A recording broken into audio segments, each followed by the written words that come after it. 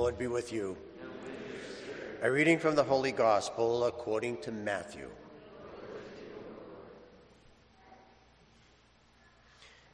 The Pharisees went off and plotted how they might entrap Jesus in speech. They sent the disciples to him with the Herodians, saying, "Teacher, we know that you are a truthful man, and that you teach the way of God in accordance with the truth.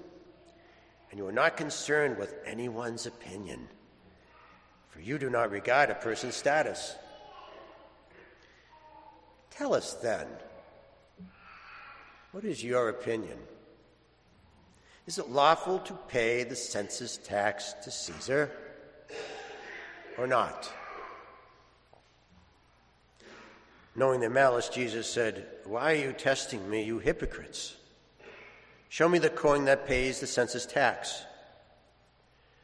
Then they handed him the Roman coin, and he said to them, "Whose image is this, and whose inscription?" He replied, "Caesar's." At that he said to them, "Then repay to Caesar what belongs to Caesar, and to God what belongs to God." The Gospel of the Lord. Praise to you, Lord Jesus Christ.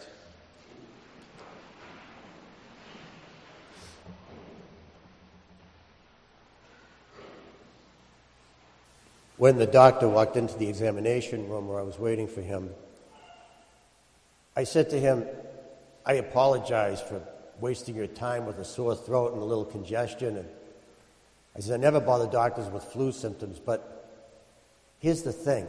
I've got to run a marathon in 2 days." He says, "Can you help me?" He says, "Well, what marathon?" He says, "In Bay State and Lowell."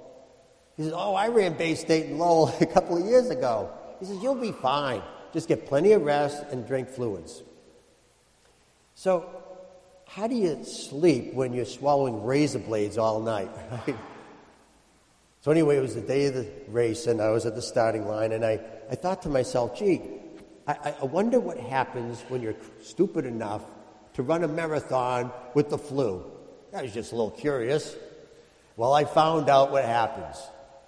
At mile 23, your body completely, totally shuts down. You have absolutely no energy whatsoever. So here's my faith question. When you really love something, because I really love running, and you really believe in the training, in the coaching, you believe and you work really, really hard, then what do you do when you get the flu? What do you do when the wheels fall off? That was in a doctorate program. I loved it. I loved studying Scripture, and I believed in it. I believed that it was just my right fit, and I was good at it. I got great grades, passed my comprehensive exams. But what do you do when one of the directors doesn't like the direction of your dissertation and throws you off the program? What do you do? What do you do when you believe in something, you really love something, and then the wheels fall off? Well, Paul tells us, you hope. You hope. Hope is when absolutely everything is completely, totally out of your hands, and you need God. You know, when my running buddies, Brother Migo and Dr. Mark, saw me at mile 23, and my body completely broken down, and they were cheering me on, you know, they stepped off the sidewalk and they ran with me. They got me to the finish line. And I finished the marathon in 3 hours and 55 minutes.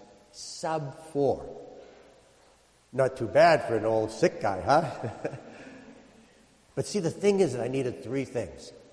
I needed to really love running. I needed to really believe in the coaching and the training. I needed to really believe and really work hard. But I also needed my friends. And that's exactly what Paul is saying in his letter. He says in the spiritual life, you absolutely need 3 things. You need to really love, you need to really believe and work hard at it, but the love and believing is not enough. It's not enough. You need hope.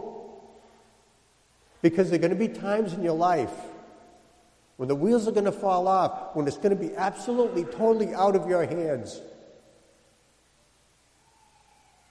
You know, for Paul, it's not about crossing the finish line. It's not.